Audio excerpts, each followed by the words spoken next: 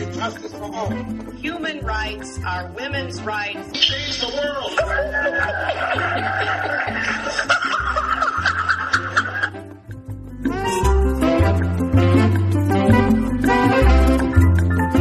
Welcome to Global Dispatches. This is your host, Mark Leon Goldberg, and I am here to tell you today that Khalifa Haftar is making moves.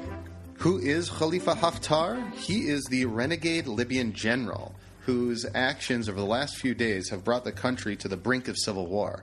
And these actions have been really audacious. A militia allied with General Haftar earlier this week stormed Libya's parliament.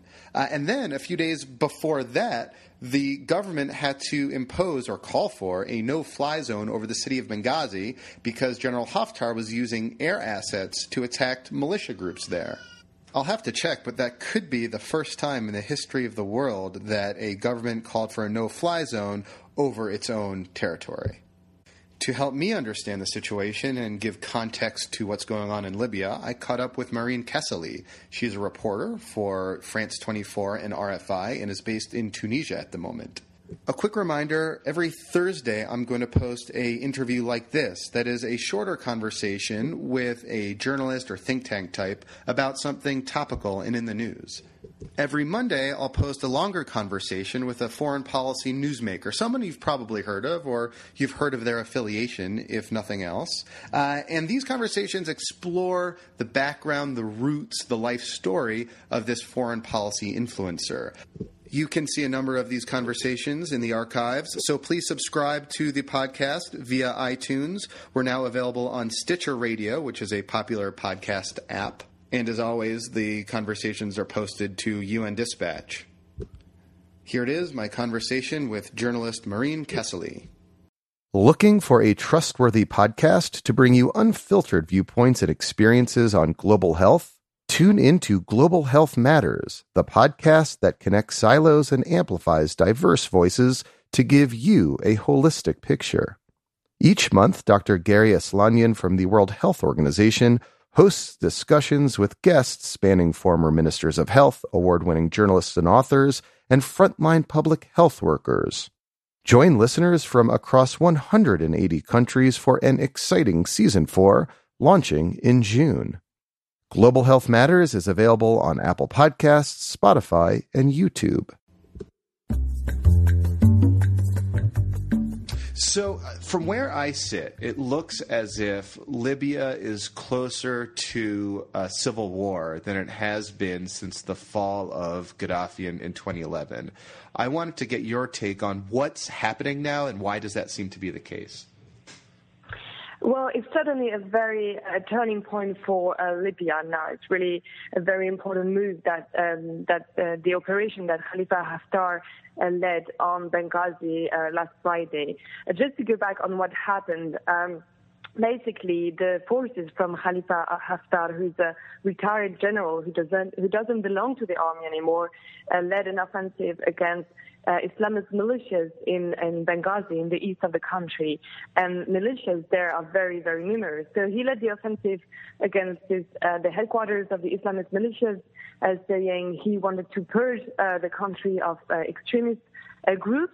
And then 2 days later, on Sunday, west of the country, in the capital in Tripoli, you had the militias from the western city of Zintan who attacked the parliament and said they supported the operation. And so, because they attacked the parliament, because they considered the parliament to be a pro-Islamist. So they said that they were serving the same cause, basically wanted to get rid of the extremist and Islamist groups in Libya. So it's certainly a turning point now. The question is more how much support Haftar is getting or is going to get, and how is it going to unfold. So why is it that Khalifa Haftar, this renegade general, decided seemingly all of a sudden to, as you said, launch attacks in Benghazi, then call on his allies in Tripoli or near Tripoli to attack the parliament? What's his motivation? Well, it's not the first time that he made such statements. Khalifa Haftar came back to Libya in the revolution in 2011, and he fought against the troops loyal to Gaddafi. So he was in the revolutionary, he was with the rebels at the time. And since the beginning, since the end of the revolution, really, he posed as a defender of army interests. And basically what happened then is that for a month and months, he found that the new authorities, and especially the Islamists and the extremist militias or brigades, like even revolutionary brigades, were not supporting the rebuilding of an army, of a proper army. So for months, he had been calling of more support for the army, etc. And last February, so only a few months ago, he made a statement saying that the parliament should be suspended and that a presidential committee should rule the country until next election. And at the time, everybody laughed at him and said it was a failed coup attempt. So basically, he has been, since last February, since this statement, he has been on the ground and trying to engage with elders from the tribes and with army officers and trying to show them that he was the one who could support the cause because the army has been really targeted. All the security and judiciary apparatus, especially in the east, has been targeted by a series of assassinations, and they felt that Tripoli has done nothing or very little to protect them. So Haftar really has engaged with them, and that's why now he's getting some support from them. And he seems to have a pretty interesting background. He was an old confidant of Gaddafi. They came up together as officers in the 60s when they overthrew the former king of Libya. But he also seems to have fallen out of favor with Gaddafi. I guess, who is this person? He seems rather enigmatic and a rather... a person who is sort of suddenly has risen to fame, but who is probably known inside Libya for a long time. I guess, who is he and what's his background? Yeah, as you said, I mean, he was with Gaddafi when the coup happened against King Idris, and then he led the Libyan troops in the war against Chad in the 80s, and and then he went to the U.S. And the way that he went to the U.S. and then why and how is still very confusing. So you have different versions on that story. What are the theories? What's your theory on what happened? Yeah, the theories are, one of them is that he has been betrayed by Gaddafi because basically the war in Chad was a complete disaster for Libya. So Gaddafi asked him to leave.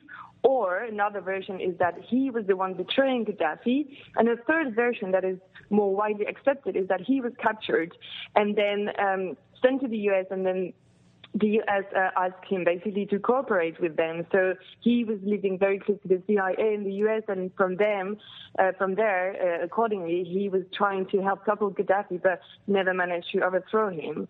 And so he just came back to Libya in 2011, in the first few weeks of the revolution, at the early stages of the revolution, and fought with the revolutionaries at the time. So, and then the thing is, like, because he was in the army before, he has some support of officers from the former army. It doesn't mean that he has the support of people who were with Gaddafi, but he has the support of people who belong to the former army. And that's something that the new Libyan authorities got worried about. Now, is there a sense inside Libya that because he lived in Virginia, as you said, not far from CIA headquarters, that he was probably some intelligent asset, an American intelligent asset, that his current operations today are somehow tacitly supported by the Americans? Well, Libya is definitely the land of rumors and conspiracy theories. So a lot of people think that. So far, we have no proof of this. So I would not be able to affirm anything. But basically, some people, yes, they wonder who is this man and what support does he get? And also, apart from the U.S., does he get any support from Egypt or Algeria? That's something that Libyans on the ground are really concerned about. But so far, even people who have doubts about the man himself. A lot of people actually support his operation, but not the man himself. So you have a lot of groups who say they support Haftar, but who say they don't support the man, but they support really the movement. They support the cause, and they want to get rid of extremists and or Islamists. And he also is not very clear on who he wants to fight. In some interviews, he said that he wants to fight the Islamists, like politically also, and in other interviews, he says that he wants to fight the extremists, which is slightly different. So he makes a distinction between the extremists and the Islamists being the groups that currently wield the most power in Parliament, right? Well, he didn't really make the distinction, but he gave different answers in different interviews. So that's that's a bit confusing, because you have extremist group, okay, you have like extremist militias in Benghazi, and they're very powerful, and a lot of people want to get rid of them.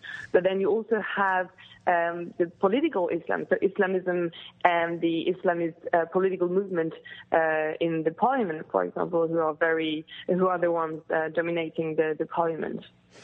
And so it looks as if he is gaining some political support in this effort. I saw recent reports indicating that Libya's ambassador to the United Nations, for example, is supporting him. Is there a sense that right now the political elite in Libya is sort of being asked to side with him or side against him, and that this is a very sort of defining moment in Libya's sort of nascent political system? It is a very defining moment, definitely. And now people have to say which side they are on. And actually, it's quite interesting. You have some forces on the ground who decided not to say anything, to remain sort of neutral, which is a reason to be concerned for the future, because they won't remain neutral. But basically, Haftar has gained in the last few days a lot of support, especially in the east. So you now have the head of the special forces who said they supported him on Monday, and that's very important because the special forces are one of the only legitimate and respected forces in Libya to be fighting the extremists. Then you also have the commander of the military zone in Tobruk, which is east of Benghazi, and also a number of tribe elders who said that they supported Haftar. And then last but not least, the man who is responsible for the blockade of the oil terminal since last summer also said that he was supporting not the man but the action. I mean, he remained a bit vague, but he's supporting Operation Dignity, as it's called now. So Haftar has gained a lot of support in the east. Now, in the west, it's a bit more confusing. So you have the Zintani brigade who support the operation, and recently the government made a proposal that goes in the same direction. That's what Haftar was asking. The government actually asked the parliament, or proposed that the parliament would go into recess until the next election. So now really the politicians have to side either with or against Haftar, and it's a bit difficult for some of the groups who are quite in the middle. But so far he has gained a lot of support in the east, and now it's really interesting. It will be really interesting to see how the Islamists will react, either in Tripoli or in Benghazi. Well, is there a real concern, though, that this will spiral into a very bloody and protracted civil war? I mean, he seems to have a lot of military support and a good degree of political support, but so does the other side. And you know, there, as you indicated, as you said earlier, there are like various competing militias in Libya with various competing ideologies and agendas. Is there just this really profound concern that this could get really bad very quickly? Yeah, that's definitely a concern. And he was actually asked the same question in one of the recent interviews he gave, and he answered that with, "The people are with me." So that's an answer I think we've heard from many men taking power. So that's not a really clear indication. It's definitely a worry that that's what's going on now in Libya could turn out into a civil war. But so far, the situation is a bit more calm with the proposal of the government and the next election at the end of June. But the election won't solve anything. It's just a way of getting some time and of trying to find a solution through compromises in Libya. But what's really important to remember regarding Libya is that the tribes play a very important role. So if you manage to gain some time and have a proper negotiations with tribe elders, that may help to find a solution. But definitely what's going on in Libya now is really a turning point. But talking about civil war so far is a bit early. But that's definitely a concern that everybody has in mind. And how has the United States so far reacted to what's going on, and more broadly speaking, NATO?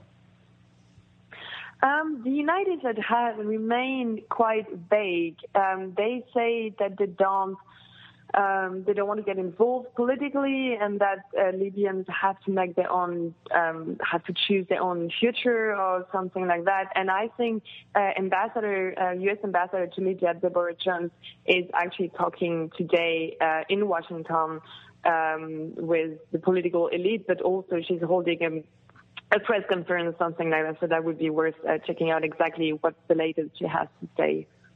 And you are in Tunisia right now, I believe. Is that correct? Yeah, that's correct. And, I take it that neighboring countries are probably kind of concerned or very concerned about unrest in Libya and how that might affect them. Are there any sort of preparations being made for, to secure the borders or to do anything to, maybe prevent unrest in Libya from spilling across the border?